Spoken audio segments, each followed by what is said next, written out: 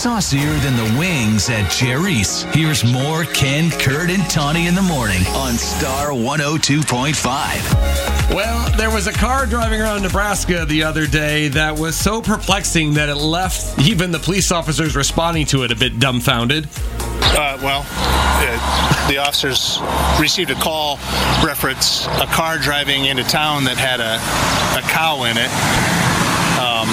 They thought that it was going to be, like a calf, something smaller, something that actually fit inside the vehicle. But it was not just something that could fit in the vehicle. It wasn't a calf. It was a 1,000-pound bull named Howdy Doody. It was a Watusi bull.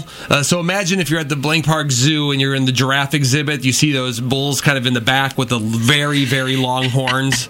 The super long. That's what was in the shotgun seat of his car.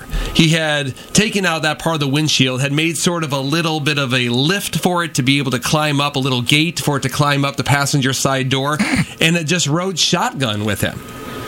Okay. And he was just driving down the highway with the cow riding shotgun. Cops pulled him over, just gave him a warning, told him, hey, let's get this back home. Let's not do this again. Do they even have a carpool lane in Nebraska? I know. That's what he was doing. I'm just really impressed. With what? Just the mechanics. Of getting it in there. Like, if we could channel that into something with this guy, he could probably be a very productive member of society. Yes, channeling into something good, but just driving around town with a 1,000-pound bull. Shotgun in your car.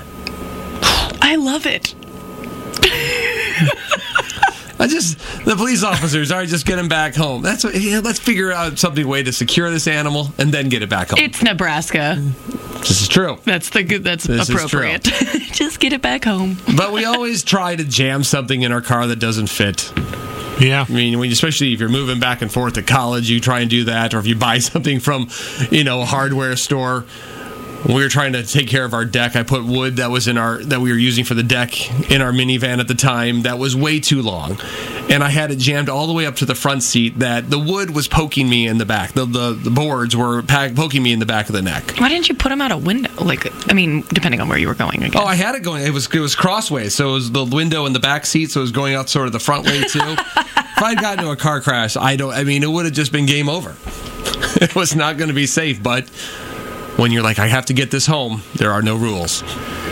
No, I know. My wife was out of town with one of our kids years ago, and our TV broke. I had the two other kids. Mm-hmm. And didn't have that very big car. And I went and got it, and I shoved it in the back seat, even though it was poor Megan's legs were trapped against the car seat. But I got it home. Uh-huh.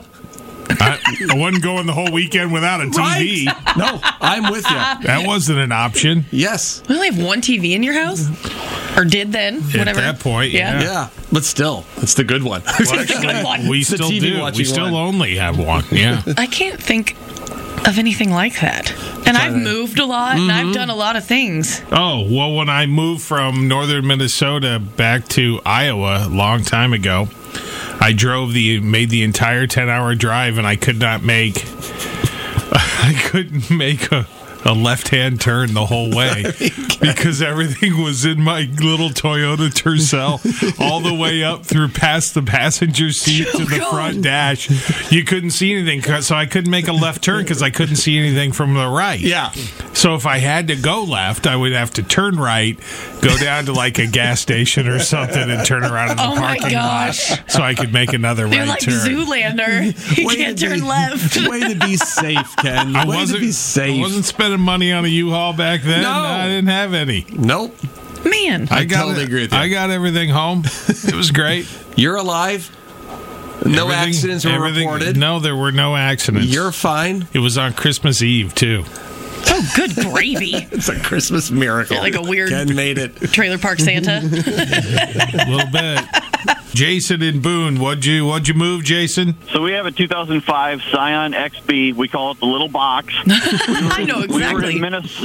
We were in Minnesota coming back from my father-in-law's house, and our daughter was probably 10 or 12, maybe. Yeah. So we stopped at IKEA. IKEA.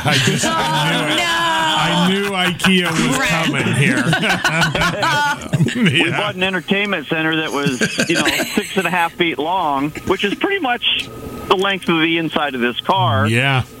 So it basically partitioned off the vehicle, so she's over in her little cubicle of the seat, and she was terrified the entire ride home.